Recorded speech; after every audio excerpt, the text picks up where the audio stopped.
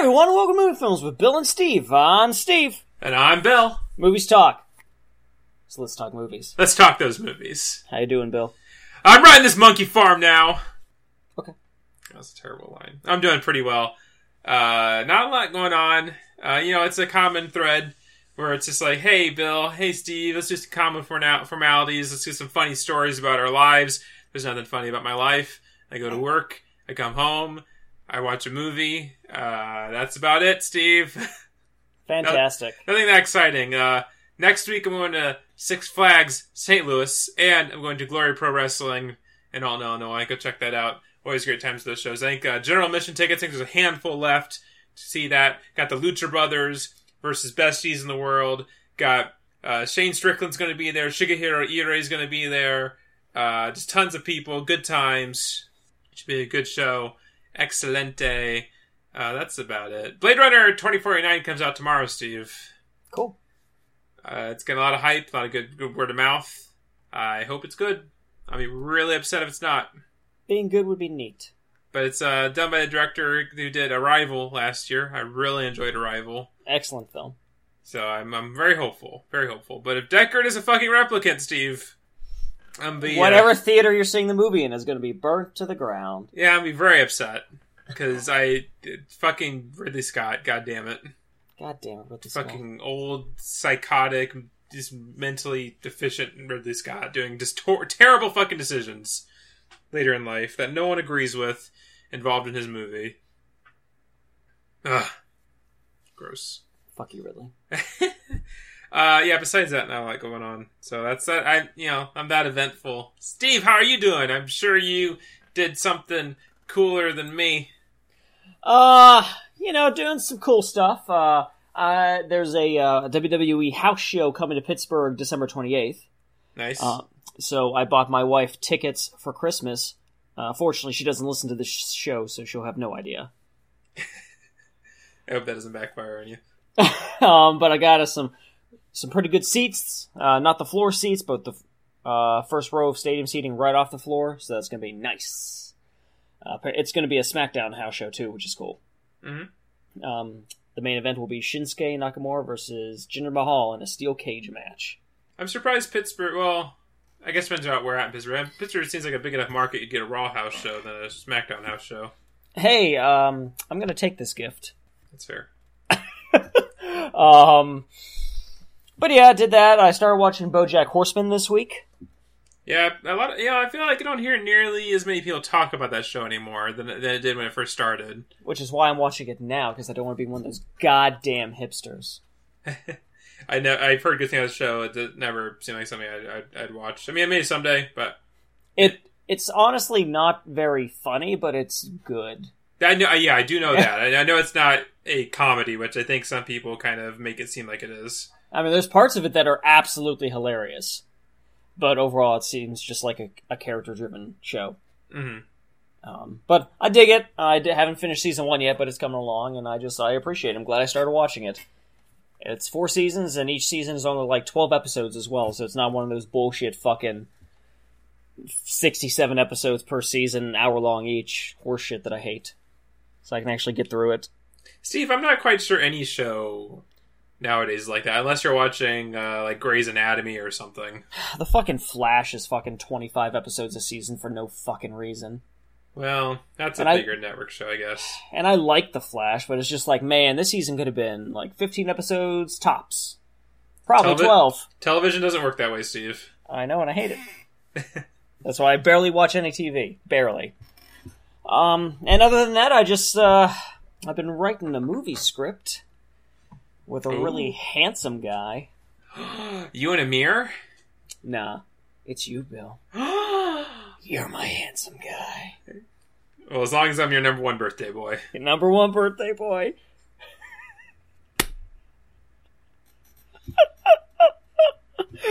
So yeah, Merry Christmas Indiegogo went up last week. We have 1/5 of the budget raised so far. Hell yeah!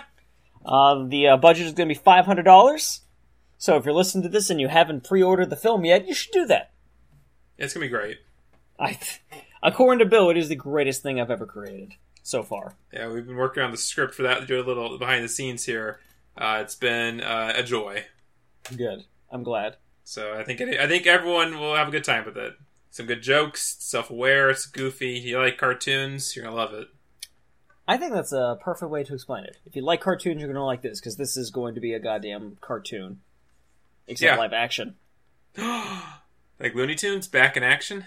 No. Oh. I'm sure you could afford Brendan Fraser. Yes! Let's get Brendan Fraser in on this. Hey, Brendan, you want to be in the movie? I don't really act anymore. I'll give you $100. Okay. Oh, wait. Gotta make these alimony payments. I don't really act anymore. Steve, it's Brendan Fraser. Aww. He's a great guy, but,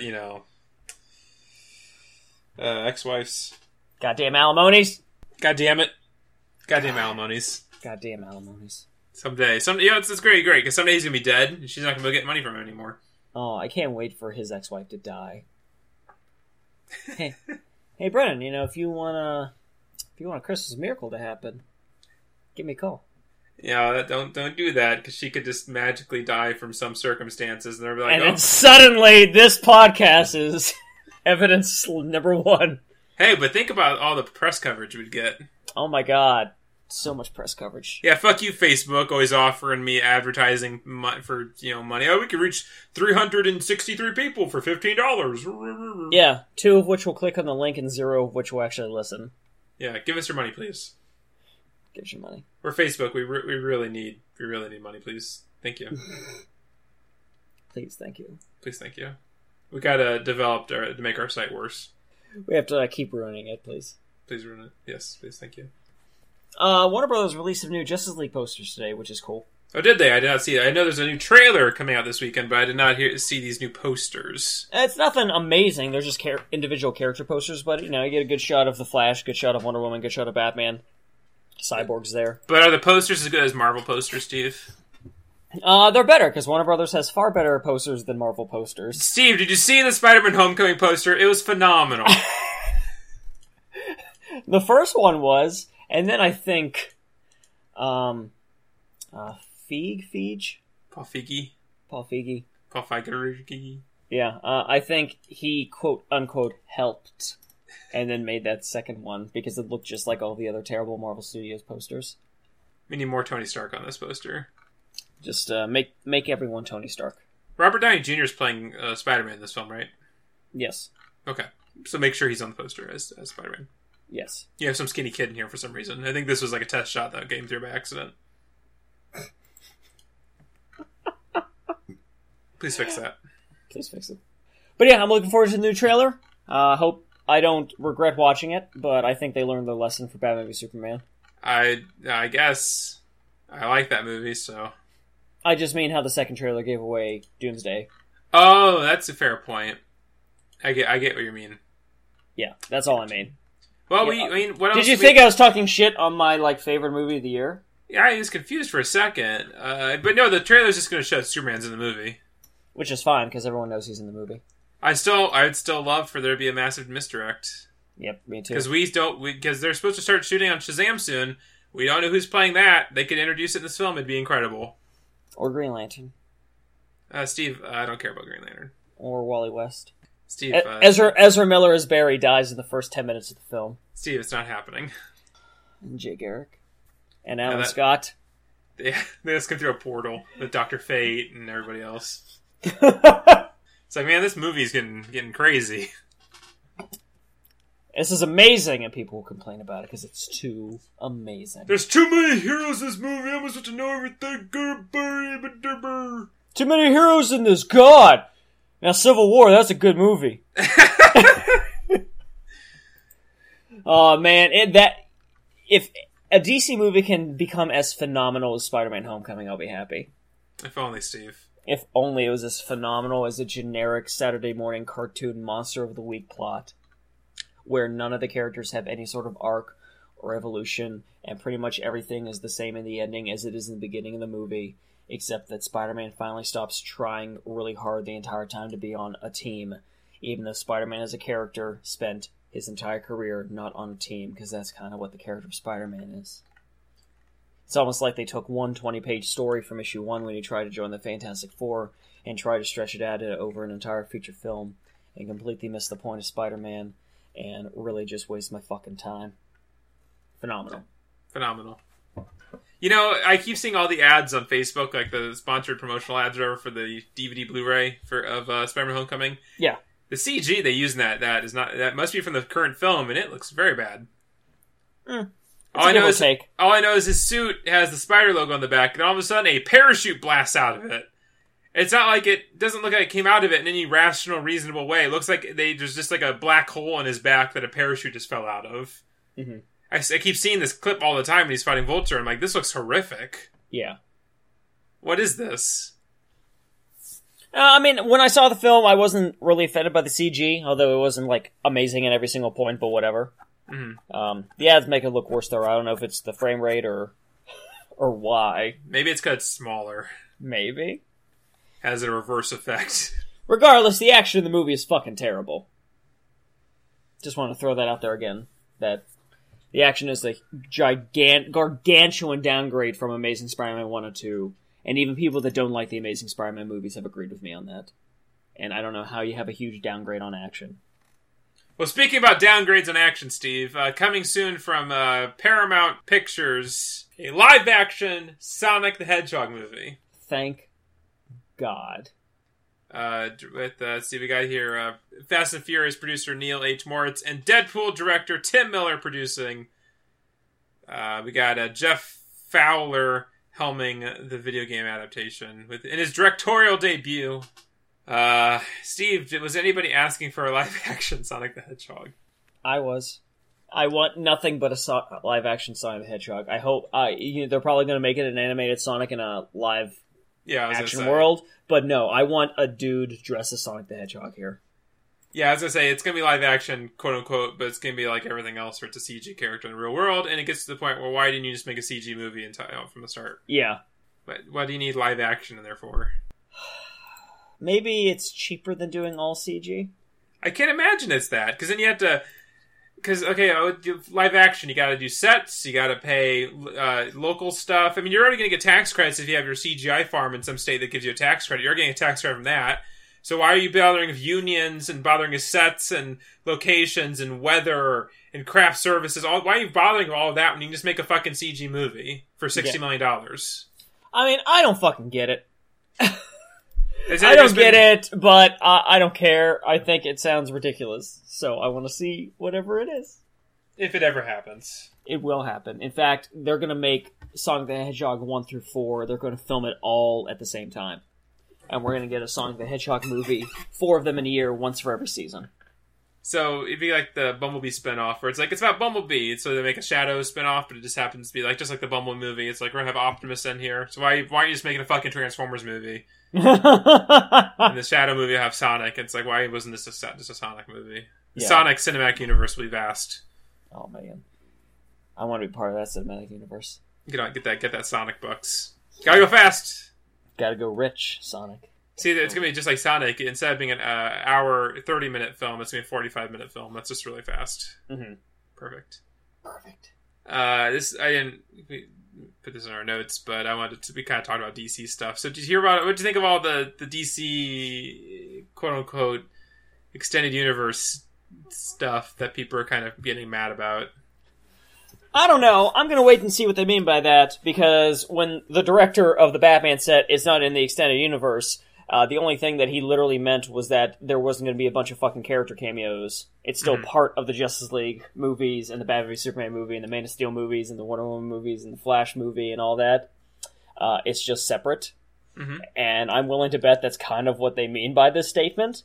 Or simply, it means that, literally, yes, there is a continuity universe, but not every single DC movie is in that continuity. But that doesn't mean there isn't one. Yeah, I basically took the statement as essentially like comic books. Like you have your crossover films, but as far as like the monthly to month, like not stuff happens in Detective Comics does not necessarily factor into anything happening on Action Comics or the Green Lantern comic or the Flash comic or these other things. Yeah. People can have their individual stories that has not every fucking thing has to all be factored together and leading up to some big thing. So I think it's fine, but it is very funny that everyone's using this term that no one at Warner Brothers or DC ever officially used. Mm-hmm. I thought that's the funniest thing about it. Cracked me up. Yeah, I don't know why people are so mad about this. I don't know why people are freaking out about this. Because it's something weird. There is a continuity here. Like, it's not like this Justice League has a whole separate cast from the rest of the films. And it's not like it's these same characters with the same stories continuing in the future films. They're just doing other stuff in addition too. And I don't know why that's bad. Because, Steve, it's different. Oh. It's not like Marvel, guys. Marvel is successful. So just copy them exactly, even though, no one's talking about individual Marvel movies except for like 2 of them. And they're all just a generic blur, and just because they make money doesn't necessarily mean that's the best option. Also, DC's making a lot of money too. Yeah, Wonder Woman made more money. Like, just really loud people on the internet hate it, so that means they're objectively right. That's how it works. Yeah. Which is fucking insane. Everybody hated Batman v Superman, Steve. Everybody. And Wonder Woman is in trouble.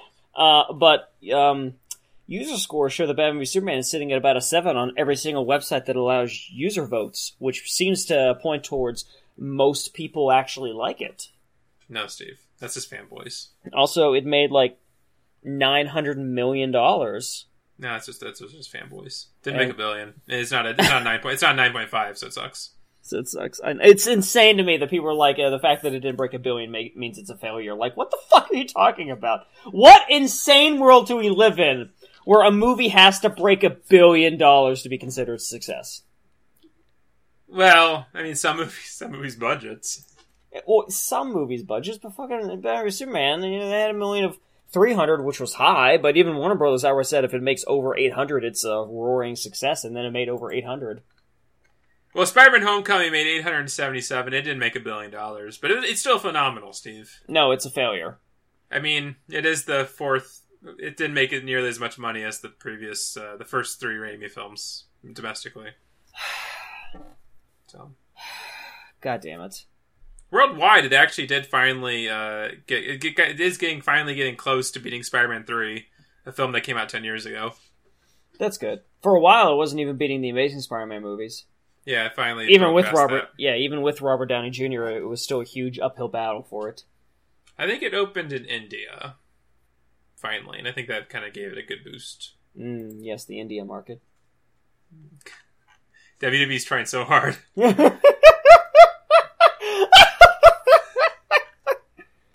Goddamn! Jinder Mahal is gonna be champion until December. You realize that, right? Because they have an India tour coming up.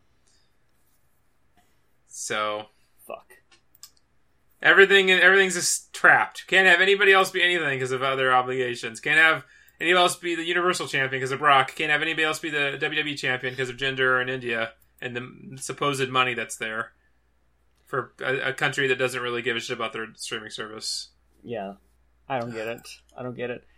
And again, it annoys me when like other people don't get that chance because you got to do this for the business, even though they could do something else. And then if they really want Jinder Mahal to be the champion during the India tour, give him the belt back right before it or something. I mean, really, it just depends. It depends on if someone is being built up and means something. Because Katsuki Okada in New Japan has had the belt for almost 2 years. But it's still meant something, where it's like the people he's fought against has been incredible matches. He's all these other things, so he's built people up along the way. He's been like Ric Flair in 1990, which is widely regarded as one of the best years a single wrestler's ever had, and Okada in 2017 is definitely going to beat that. Mm-hmm. It's a similar case of that, where it's just like you could still build up your division, build up your roster through one person being champion for a really long time. The problem is, I really don't think WWE is doing any of that with any of their champions. No, they aren't.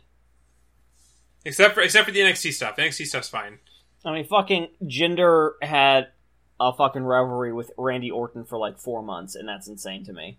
But Randy Orton had a thing with Bray for like a year, and then Finn Balor's also going on like extended periods of time just having another thing with Bray for no fucking reason. Yeah, because they don't know what to fucking do with Finn, even though it would have made 1000% sense if he was going for the Universal title as soon as he came back. And instead they just kind of sat on him for a while. And then put him in this weird fucking story with Bray for some reason. Which, I mean, I'm glad they're at least using him. But the fact that it's still going is insane. Well, maybe next year in 2018, everyone else can get a shot at something, Steve. We have to wait till Mania, so. Fantastic. Great, it's excellent. Speaking of WWE, that's a great transition to this. We've known for a few months, 6 months, whatever, a little while now that there was going to be a Vince McMahon biopic called Pandemonium coming out, and now we don't really do a lot of rumored stuff, but this is one I thought was interesting at least to chat about. The heavy rumored casting of Vincent Kennedy McMahon right now is Bradley Cooper. Perfect. I would be down for that. I would be down for that. That could potentially be amazing. Yeah, I think it'd be pretty excellent, honestly. Although, this person who wrote this article on Slash Film did say, like, other fun choices might be, like, Josh Brolin, Hugh Jackman, James Franco. Mm-hmm. That'd be amazing. But no, I saw Josh Brolin. Like, I love Josh Brolin. That'd be incredible. But I'm just fascinated to see where this goes, because the leaked screenplay that's been out there, there's no way in the world they're shooting that, because it's ludicrous. Why is it ludicrous? I know nothing about it, so please. I listened to some podcasts that went through it. There's stuff like Vince meeting Linda at a strip club, and all this other just ridiculous stuff in it. It's just, imagine like the most off-the-wall bananas Vincent McMahon biopic you could imagine. So his life. That's pretty much what that screenplay was. I don't know. Could be amazing. I don't know. We'll wait and see. It really, at the end of the day, his biopic, if he ever actually wrote a biography, it's his narrative, I'm sure. It's going to be... God, yes. This is what I did this. Yes, I'm amazing. And I was the most handsome man in the room. God damn it. God damn it. You should have seen my pectorals. Ugh. God damn it. Seriously, Vince McMahon is still shockingly in really good shape. Well, I'm sure he's juicing. Good for him. I wish everyone would juice. Finally, we'd be beautiful. Instead, the goddamn government's trying to keep us down! Yeah, it's a conspiracy! Folks, this is real! This is real, folks. I wanna look beautiful and die of a heart attack at 48. Well, yeah, how do you think you die beautiful? You fucking idiot. Then I can say really horrific homophobic things and be memorialized as a saint and a god among men and used to peddle all of my tax credits. But hey, if you say a racial slur one time ever, you're blacklisted for life. For life. What made you mad about that again? Like, did something happen on Monday? Oh my god! Oh, so it's okay. So we're referring to WWE's love of the Ultimate Warrior, a man. There's video recordings, you name it. There's everything out there. Homophobic stuff, racist stuff. He was a deplorable, despicable human being.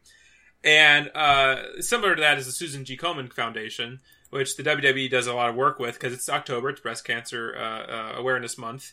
So they bring out the pink ropes, they're doing all the fucking ribbon lapel thing, they're doing all that stuff to donate money to Susan G. Komen. And on Monday, Warrior's wife, something like he changed his name to Warrior, so it is whatever. Mrs. Warrior, I forget her first name, was out there giving this big old speech about the warrior spirit and how great it's all this stuff where it's like hoorah, Ultimate Warrior. And they're using him as like this big beacon of like this saint. There's a saintly figure of just never giving up and battling and all this other stuff. They've done this for like ever since he died.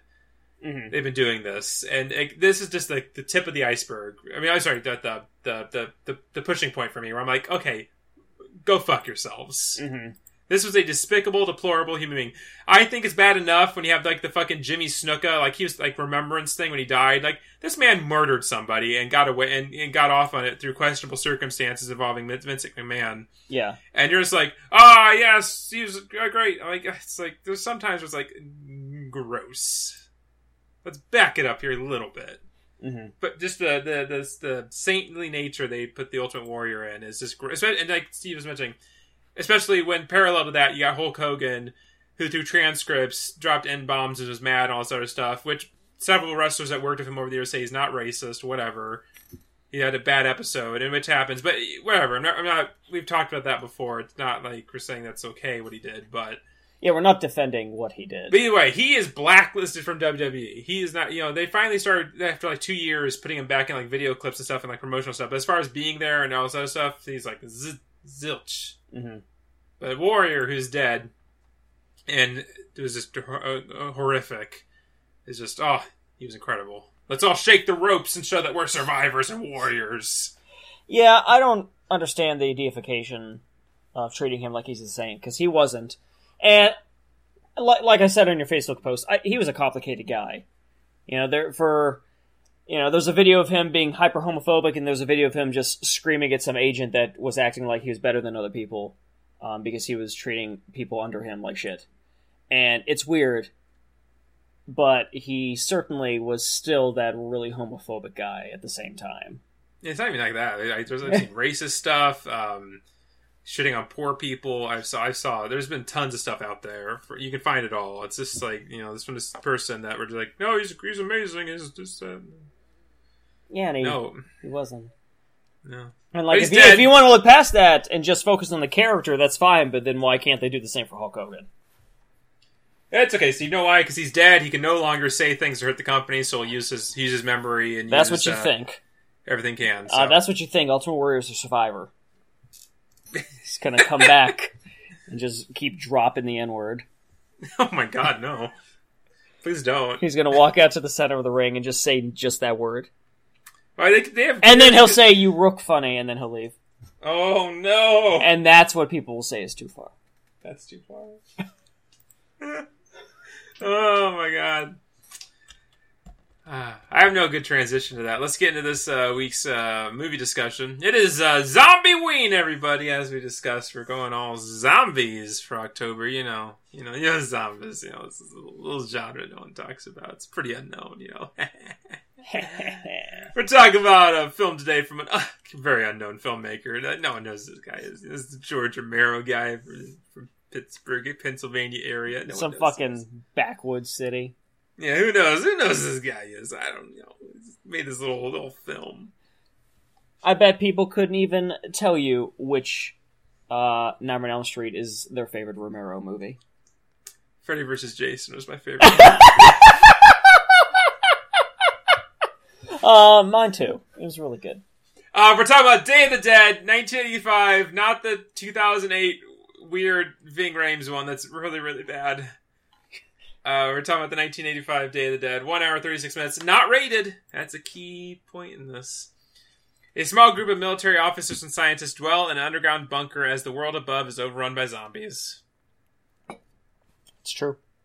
Steve, what did you think of Day of the Dead? Well, ignoring my joke, Day of the Dead is my favorite Romero movie. It is mine as well. It's the best of his zombie quadrilogy or quintilogy or... Oh, there's more than that. There's like 6 films. What was the 6th one? I know about The Diary of the Dead. Survival of the Dead. I still haven't seen that. I have not seen it because I heard it's really bad, so I was like, I'm okay. Man, now I want to see it. I didn't see Diary. I saw some bits of it. I saw Diary. It was okay. It wasn't as bad as I feel people were claiming it was. It was fine. It was inoffensive at worst, you know what I mean? Mm-hmm. Anyway... but Day is fucking amazing. I feel like everyone sucks the dick of Dawn all of the time. Yes. But for me, it's all about Day. I think the characters are way more interesting. I think the plot is way more interesting. I think that there's an actual meaning behind the zombie plot as opposed to most of the other zombie films. Land at least also kind of had an end game, even if they didn't get to it, but at least there was something. Mm-hmm. It's great, and I love Dr. Logan, and I love fucking Rhodes? Yeah, Captain Rhodes, thank you. Joe Pilato. Joe Pilato. I'm terrible with names. I after watching this film, I love this movie, and I rewatched it, and even at the end, I was just like, fuck, I forgot, every character's name, shit. Yeah, and Joe Pilato's a cool guy. I hung out with him at Wasteland a couple years back. I'm sorry, not Wasteland. Yeah, Wasteland. Yeah, I think 2 years ago is when they did the Day of the Dead cast reunion. Yeah, he's a pretty cool guy. He seems like a cool guy, from all accounts I've heard about him all over the years. I will say, though, he looks a bit better now. I was telling Steve, I was watching the 2005 Anchor Bay DVD release of Dawn of the Dead. They had a documentary on it. I was watching it like, whoa, Joe Pilato ain't looking great. Nope. But he turned his life around in a bit. He was very much in Goiter City. Like, everyone else, even Romero has always looked kind of like shit. But, Romero's looking fine. Like, the actress played Sarah. Everyone else is on. Like, Tom Savini. Everyone on here is looking pretty good. Especially, why is that not the top name on this fucking thing? I feel like Joe Pilato is better known as his role as Metal Greymon. I didn't know that. I didn't know he was Metal Greymon. That's excellent. That is more than excellent. Sorry, Sherman Howard, who played Bub. I don't know why that's such a buried on this cast list on Wikipedia. Yeah, Sherman Howard, like, he's on this thing. Look, he looks incredible. He's a very handsome man. Good. Yeah, I met him once, and he was handsome when I met him, so it's good to know that he's consistently handsome to everyone. Yeah, it's like, yes, I just find I'm watching this documentary. Everyone's looking pretty good. Poor Joe Pilato. Poor Joe Pilato. But hey, I've seen pictures now. I just want to see it, because, go ahead. He's got that Digimon money now, so... Get that Digimon money. Get that Digimon fuck money. Oh, I wish I would have known that. I would have just asked him a bunch of nonsensical Digimon questions when I saw him at Wasteland. Well, you get a lot of actors who were like in one big whole 80s like horror film in like the early 80s or mid 80s, and that's all they ever did. So then they just kind of turn into mashed potatoes and do the horror convention circuit for the rest of their lives. Yeah, Joe's at least had a few jobs. No, for sure. He's had quite a number. I'm not shitting him, but you see him. I saw him in the documentary. I'm like, oh, he turned into one of those people. That sucks. Because I don't like that when it happens to people. Mm-hmm. I want everyone to be pretty well off, do well with themselves and everything else. You see some actors like, oh, goddamn. Oh, Buzz's girlfriend. Woof. So you hope the best for people. Man, maybe I should get Joe Pilato to play Santa Claus in a Meowie Christmas. I'm running this monkey farm now. Give back the presents, or I'll have you shot. Perfect. Those are my presents in there! Choke on them! The cookies. Choke on the cookies, please. Well, yeah, choke on them. The cookies. Santa Claus is gonna be getting eaten alive. You sure it won't be a red Christmas? No, I made that movie, and then someone else also made that movie and had to make the title slightly different because mine came first. Fuck you guys. Suck it! Suck it! We're gonna cease and desist for that. You gotta watch out. Oh, fuck. I'm making the too sweet hand signal in my house. Oh god, Vince McMahon's here! No! Give me the money, god damn it! Every time I do it, a black sensor bar pops up on my hands. It's quite impressive. But as you've said, this movie I strongly feel is Romero's masterpiece. Yes. I think, especially in the original trilogy, I do agree with you. People, I mean, I can understand Night of the Living Dead, because I think it was a very pivotal film in horror in general, not just like his films or horror, zombie films. It's a big film in general. Mm-hmm. And as you said before many times between Zombie 2 last week and we talked about Day of the Dead, when we talked about Dawn of the Dead was just huge for kicking off the boom of zombie movies, because there hadn't been really any like big ones, especially like when it led to Zombie 2 and the Italian, all this stuff there. But as far as like, just a filmmaking, the script, the characters, everything going on here, Day of the Dead, incredible. Mm-hmm. His magnum opus, absolutely. Yeah, completely agreed. Without a doubt. And which is funny, because as we kind of mentioned, it's like, it's not really well regarded amongst people. Which is really weird to me. I don't get it. Even when it came out, it was not, people, like they said on the documentary and other documentaries, they kind of talk about that. It's as if people just wanted more Day of the Dead. They wanted more just kind of floofy, popcorny, just kind of some silly adventure film. They weren't prepared for a film that is super nihilistic and just depressing, mm-hmm. with a itty bitty glimmer of hope at the end. Yes, probably a bit more hope at the end than there was at Dawn of the Dead. Yeah, I completely agree. But this film is just nothing but dark, depressing, claustrophobic, paranoia. Yeah, claustrophobic especially is a great word to use for it. Yeah, just because they were at the underground mine facility in Florida. No, that mine facility is outside of Pittsburgh. In real life, but the movie takes place in the Everglades.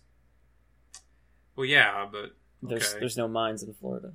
Well, I watched the promotional video on the DVD that Anchor Bay put on there from this company. That's the I put it away. It's like, oh, shit. It's, fuck it, whatever. I watched a promotional video. It's an underground limestone facility that they put they'll put offices in there, so you could have like a business that you just run out of a mine. Mm-hmm. It's fascinating, and it's still running to this day. Yeah, I believe it. But just using it for this film, where he's have all these dark corridors, very low, and then you got this weird artificial setting with like the office areas that they're the labs and stuff, where it's just like there's a hallway, but there's a big like pillar of stone and stuff supporting up the ceiling of this segment, and it's like it leads just a very, very unique environment for the film. Yeah, it is really cool. It was a good choice. I wonder if George found that location and wrote the script around it, or if it just turned out to be like a perfect place. Well, the original script was much bigger, and they were going to do a lot more above ground stuff. They did a little bit in the film, obviously, when they were trying to find people. It was supposed to be like ginormous, but they couldn't afford it, especially because he was aiming for to be unrated. Mm-hmm. And this was the end of his 3-picture deal with United Film Distribution Company. He got the deal. And he did Night Riders and Creepshow, and then Day of the Dead was the third film in the 3-picture deal. So there was one of those cases where, because they made Dawn of the Dead in '78, they wanted to have some time in between the films, and so they did it that way. And it was such a huge. He wanted to be this giant, like epic kind of like Ben-Hur of zombie movies, but that was just not going to happen because it cost too much. Right. So like, it was always going to be a lot of underground elements, but he wanted to do a lot more above ground elements. So basically, it was a lot of just taking that out, taking all like a lot of the character stuff, putting it into the smaller film, and then working off that. Okay, that's cool. I didn't realize that. It makes sense though. Which then meant they could use most of the $3 million budget on special effects, which is fucking great. Which it absolutely is. The effects in this film look amazing. Yeah, we can absolutely pivot over to that. It's funny because we run the whole gambit on Tom Savini films the last several weeks. We talk about just, like early in the year, we talk about Maniac. Then we're moving on, then we talk about Friday the 13th and how a lot of Friday the 13th does not look very good. Correct. But then we get to Day of the Dead, which is insane. Super insane. It is just incredible. I'm sure a lot of that can be I'm sure Savini's part of that. But Greg Nicotero, their entire team, they had a lot more people able to work on this. The zombie makeup for a lot of the upfront zombies looks incredible. Even the backgrounds, like extra zombies, looks perfectly serviceable. Mm-hmm. And when it comes to, that's fine. I can always pass this up because, like, okay, they're dead, they're fine. They just look funky, great. But when it comes to the actual, like, eating people, the dismemberments, the actual gore effects, woo! The phenomenal, stupendous, even. Mm-hmm. It's they're so good. This is some of the best gore effects in this decade. I mean, as far as like gore effects in a horror film, this is Day of the Dead's up there as far as all time. Oh yeah, I just didn't want to be ridiculous.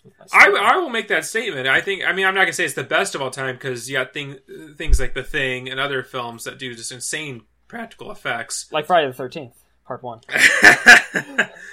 But this is just a stellar work.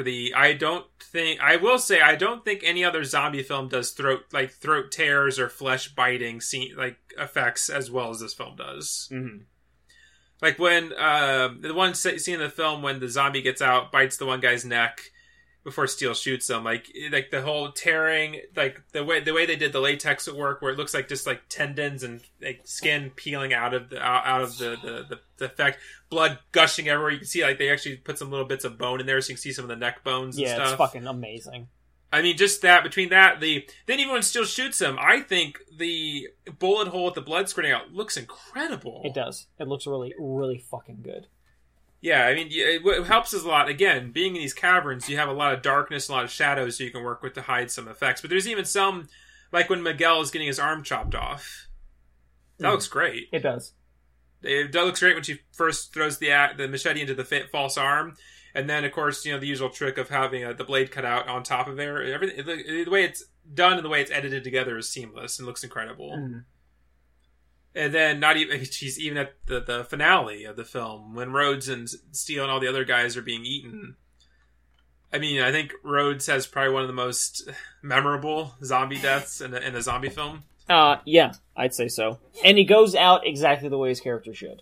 Yeah, we'll talk about this character after discussing his death. But just him just getting ripped in half and then getting pulled as he's being pulled apart, he's yelling, choke on him as he's his dying breath. Oh, it's so good. A fun fact about that scene, they had been using cattle intestines and stuff throughout the filming for the guts and stuff, for like when the zombies falling off the table in Logan's laboratory and other stuff. They after they used them, they put in a bucket, put them in a fridge because they had to keep using it for the shoot. So before it came up to do Rhodes' death, they discovered that someone unplugged the refrigerator, and those guts have been sitting in their fridge for 2 weeks. Oh, not refrigerated. Great. And they had to use them for the shot. Perfect. So Joe Pilato's in like this false floor. He has the stuff on top of him. The special effects guys, like Thomas Bean saying, like he has a respirator on there. You can see him because there's a lot of behind the scenes footage. They're just like all like covering their faces, like trying not to like vomit everywhere. Mm-hmm. Like, and especially imagine Joe Pilato having to lay here, have all this stuff put on top of him. And like they put all the stuff in there, and then when they do the shot of them pulling it apart, it's like this, like all of the waftness of it just blasts up in his face, and he was trying his hardest not to just fucking die. I'm just gonna try not to die here. I felt so bad. Like even just them describing it is like, oh, horrific. I've smelled a lot of rotting meat because at my job, when we get stuff we have to do data entry on, we'll get meat, and there's been times in the past where might be busy, might not get to it. Someone might have forgotten it in the cooler, and you walk into the cooler, or you can just smell that like 15 feet outside of like this giant industrial cooler. You can smell like that rotting meat, and even that's bad after like a week. I can't imagine just 2 weeks in a hot underground refrigerator. Right. Oh my lord. But pivoting off of that, Joe Pilato as Captain Rhodes, Steve. 5 out of 5.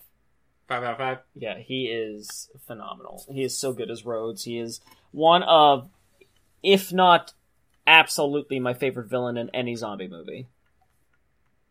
Oh, for sure. I think that's definitely a fair thing, because like he just owns this film so much as a man who is just at like beyond like psychotic break and like just pure and gone to pure like mental insanity and like power trip in this film, where he just feels like in such a hopeless situation, and he's just wanting like he's trying to take control of it as best as he can, throwing all logic out the fucking window. Yeah. I mean, he just flat out kills that other Dr. Fisher. Yeah, he's just going fucking crazy.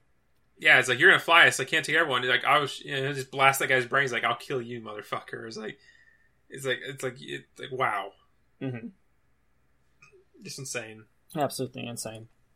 I mean, just beyond the character being so written, like, Pilato is just insanely great in this role. It's his first fucking feature that he was ever in. And he owns it. And I'm really sad that he did not continue to go on to like do a bunch of great things. I mean, not really anybody in this film really went on to do anything great. Which bugs me out. It's not that much different from Dawn. Like, Ken Foree went on and did a lot more stuff, but none of the other actors really did anything like majorly prominent. Mm-hmm. You know, it's that weird thing about horror films in the 70s and 80s. A lot, some people got that break would go on. They either would do a lot more horror films that have a lot more prominence, or do that break into mainstream stuff, like Jamie Lee Curtis. Right. But I mean, like, so many people, it was either one or two, and that was it. And I mean, a lot of these actors are also still actors who either did like local, theater stuff or did commercials. I mean, a lot of people still work. I mean, like even like Joe Pilato, like you said, doing like voice acting. I mean, a lot of people move on to do that. Yeah. So I mean, they find work. It's just crazy that, especially like Joe Pilato. Like, you telling me this guy couldn't get more on screen work as villains in other horror films in the 80s into the 90s? Yeah, it's mind-boggling to me. Because he's just incredible. Absolutely incredible. I cannot talk enough about how fucking good he is in this movie, and how much I love the character Rhodes. Mm-hmm. As just this crazy guy that just lost his fucking mind living in this fucking basement as the world dies around him. And the hopelessness and like them being cut off from Washington. They don't have any idea of supplies. I mean, presumably they'll have enough to last for quite a long time, but as far as like the sense of, I mean, they're at the end of the day, we're probably here forever. Yeah. And like that weight of that just pressing on top of them all the time. Yeah. On top of the constant imminent danger of zombies, either the ones they have corralled in their area for scientific experimentation, or all the the hordes of zombies just above their heads on the above ground area. Mm-hmm. Just insane. Plus, I mean that whole meeting scene where they're having dinner and him just the intensity in his face. I joke when he's screaming, screaming at Logan, screaming at Sarah, all this other stuff. It's just it's tense, and you're just sitting there you don't know, because at this point, given the film, given the environment, there's no guarantees. He could have easily just whipped the gun out and shot someone in the head and be like, "That's it." Yep. So you have no idea, but even you've met these characters enough, you know them. They're all well written, so where you do have an emotional connection. They're charismatic and interesting characters. Absolutely. And you're fearing for them. You don't want them to die. You don't want this man who's clearly having a loss of power just break, pointing guns, telling other people even when he tells Steele to shoot the lady, he thinks it's a joke and bang, you're dead. And then Rhodes is if you don't shoot her to the count of 5, I will shoot you myself. Yep. And it's oh my god. Yeah.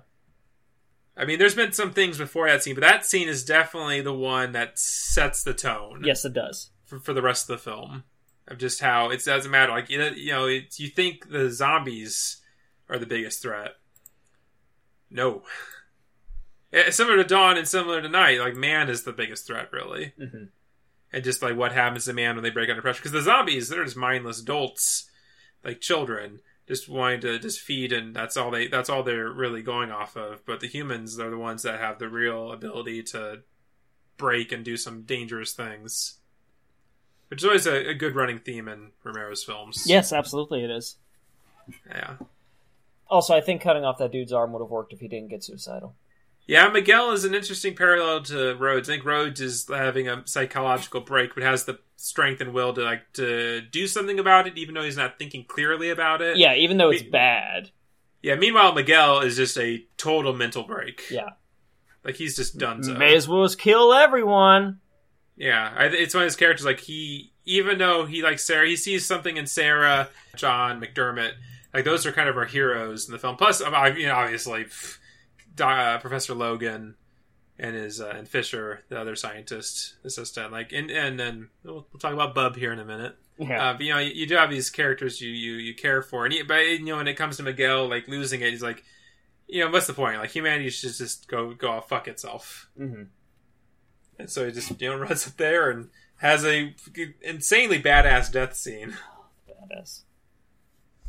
For as far as some other characters, but just his just kind of sacrifice of well, fuck it, let's fuck him, let's bring the zombies in. So he's letting him in, they're all chomping on him, ripping his throat out and everything. He's last breath, he's pushing the button, let the elevator come down, just loaded with zombies. Yep.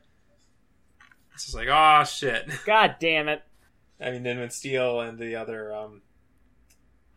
military guy are there, just oh my god, they're running off, and of course Rhodes is running off, locking them out of everything. Yeah. God, just fucking basically killing his men. Yeah. Let them die. That's when the shit hits the fan. And the other most noteworthy character in the film for sure is Bub. Yes, Bub, the hero zombie.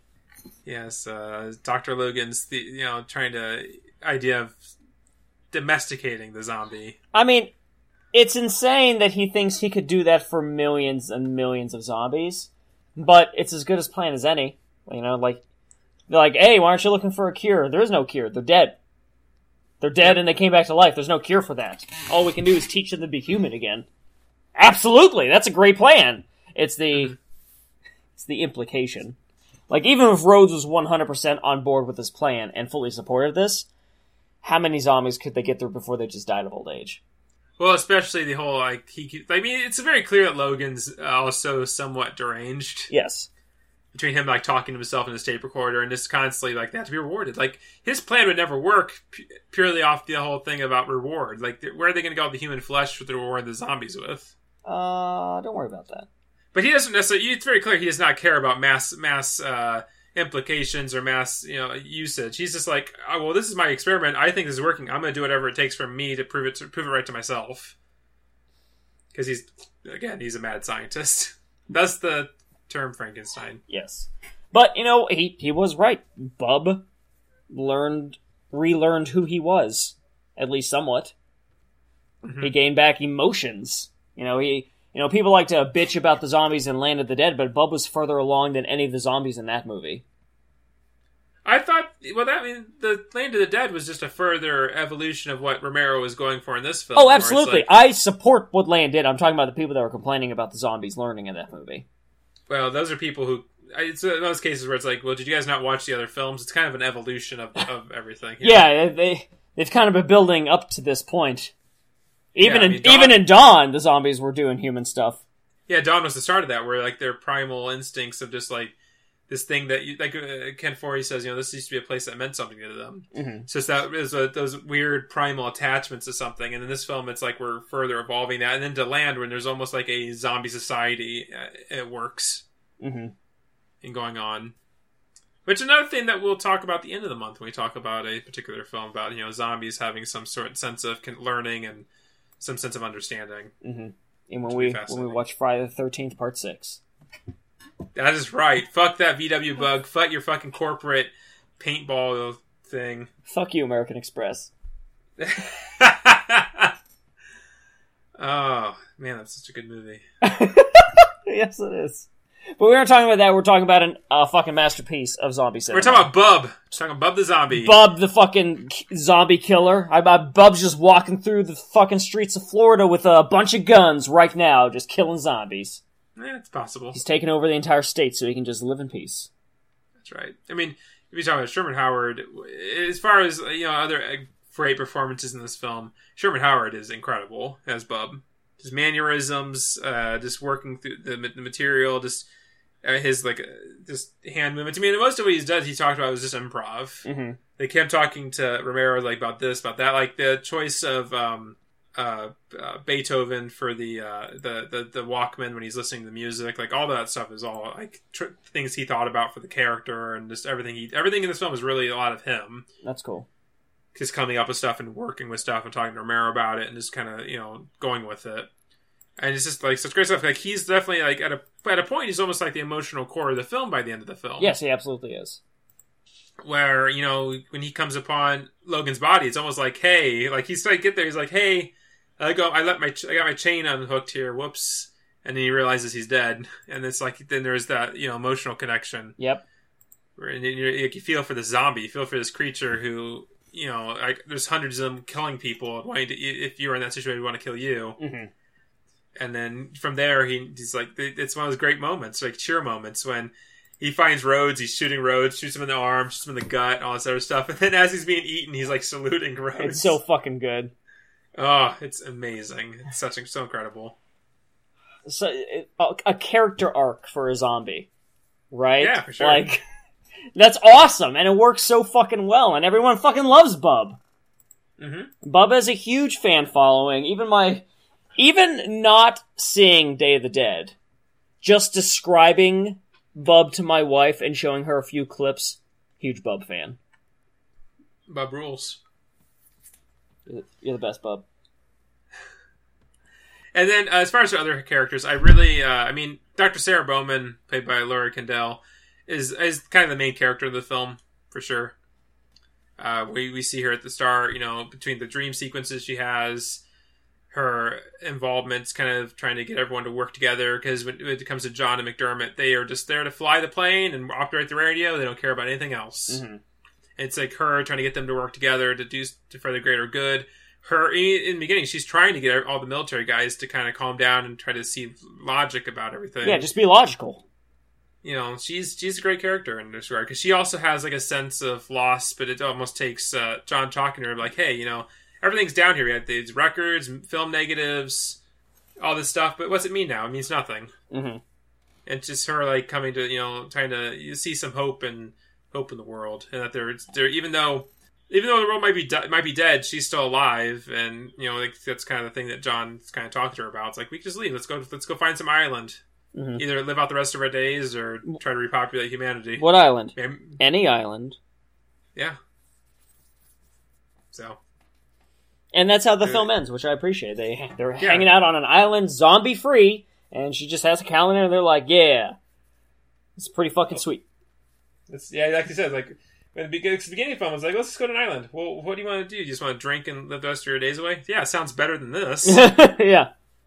For sure, and it's such a great thing. But it's like helicopter plays a point in this, similar to Dawn, where at the end of Dawn, it's like we don't have much fuel. There's you think there's more hope there, but it's also kind of like a lack of hope because like you don't know how far they're gonna get. Yeah, this film probably has the happiest ending of the original three Romero zombie films. You might be able to argue that Night is slightly happier if you ignore the fact that the protagonist and all of his friends from that night were murdered, because otherwise everyone else seems okay. That's true. You know, just rednecks killing zombies and everyone's okay with it. That's prior to the point of Dawn when we're realizing, oh, world's fucked, never mind. Yeah. I mean, it's kind of very clear that even in Dawn, there's still rednecks out there killing zombies. Eventually, it's not going to work out. You can tell that it's not going to work out. And then by day, it's very clear that things didn't quite work out. At least in Florida. Yeah. It's very debatable if anything else worked out anywhere else. In Florida. Oh, I thought you were going to say it's debatable that anything's ever worked out in Florida. I mean, they got meth. That's going for them. Meth in Disney World. And that's it. Epcot! That's still going to work out someday. I hope Bub went to Epcot. 35 years later, let's hope. They're still figuring it out. But I think, is there any other bits or pieces, something we haven't covered you'd like to talk about? Not specifically. I think we covered the main bases. It's just a good movie with a lot of good things in it. Yeah, for sure. It's funny how the breaking point happens. It's just so quickly as well. Oh yeah, very quick. You know, just like after a couple of days, it's like, okay, well, shit hits the fan bad, and it just crumbles. It just also shows the fragility of it all too. Yeah, just how quickly everything could come crumbling down around them. I mean, if Rhodes would have just hung on, he could have hung out with Dennis Hopper in Pittsburgh. That's true. That didn't work out too well for them either. Well, just that city. Based on the dialogue, there's a bunch of those cities like that in the country. Mm-hmm. It's been real. I've only seen Land of the Dead once when I saw it in theaters. I like Land. I don't mind it. I thought it was fine. I just have I definitely rank it third after Day and then Dawn. Mm-hmm. But compared to like other zombie movies, it definitely still outranks most. Yeah. Okay, so I think I guess so. Any final thoughts on the film, Steve? Yeah, I mean, as far as rankings goes, it's definitely the best of Romero's films, absolutely, and especially of his zombie films. Yes. And it's one of those films that definitely I feel like it's coming around. I feel like I hear more people talk about it, but still, doesn't feel like it's as big as a film as I think it needs to be. I agree with that. I don't know if it's like the nihilistic, depressing nature of the film, or the fact that the gore effects are just too much for some people. Mm-hmm. I mean, God, I still want to gush about this again. When the guy's getting the top of his head like ripped off, the eye there, yeah. The guy's head's getting ripped off. You hear his vocal cords kind of like giving out as he's screaming. His head's getting pulled off. I mean, just so good. It's that as much as we shit on Tom Savini, like his name's in this film, and it's a good film. Very good. It's good special effects. So props to him on this one. Great special effects on this movie. Yep, excellent. If you haven't seen this movie, see it. I cannot recommend it enough. It is such a great movie. Not just a great horror film, a great movie. Yeah, just great movie, period. Just all the different themes and this stuff. The perfect film to toss on, like, Christmas Eve. Yeah, bring the whole family. Bring the whole family. Yep. Kids will love Bub. Then they can choke on them. The cookies. Yeah, that's right. As Santa Claus gets disemboweled by zombies. Okay, so Steve, star ratings on Day of the Dead. Let me give it a 4.5. I'm also a very, very solid 4.5 stars. Definitely check this one out. If you check it out and you've never seen it before, I'd love to hear your thoughts. Please email us at moviefilmswillandsteve@gmail.com. You can also find us at moviefilmswillandsteve.tumblr.com. All of our episodes are listed there. You can catch up on the first week of Zombiween when we talked about Lucio Fulci's Zombie 2. And you can see the upcoming weeks, just to give you a heads up. Next week, we're talking about Return of the Living Dead. Another classic zombie film and a great punk rock inspired film. And of course, you can also find us on Facebook and on iTunes. Just look at Movie Films with Bill and Steve. Give us a like, leave a 5-star review, give us both some kisses. We love you so much. We're also on. I'm also on Twitter at Lovable Bill. And you can check out my film, silverspotlightfilms.com, facebook.com/silverspotlightfilms. Excuse me. And if you want to see me be a superhero wearing spandex or maybe a pretty dress, head over to facebook.com/theamazingspidersteve. Well, fantastic. Well, as always, guys, I've been Bill. I've been Steve. That's right, bub. Say hello to your Aunt Alicia. Say hello, Aunt Alicia. Hello.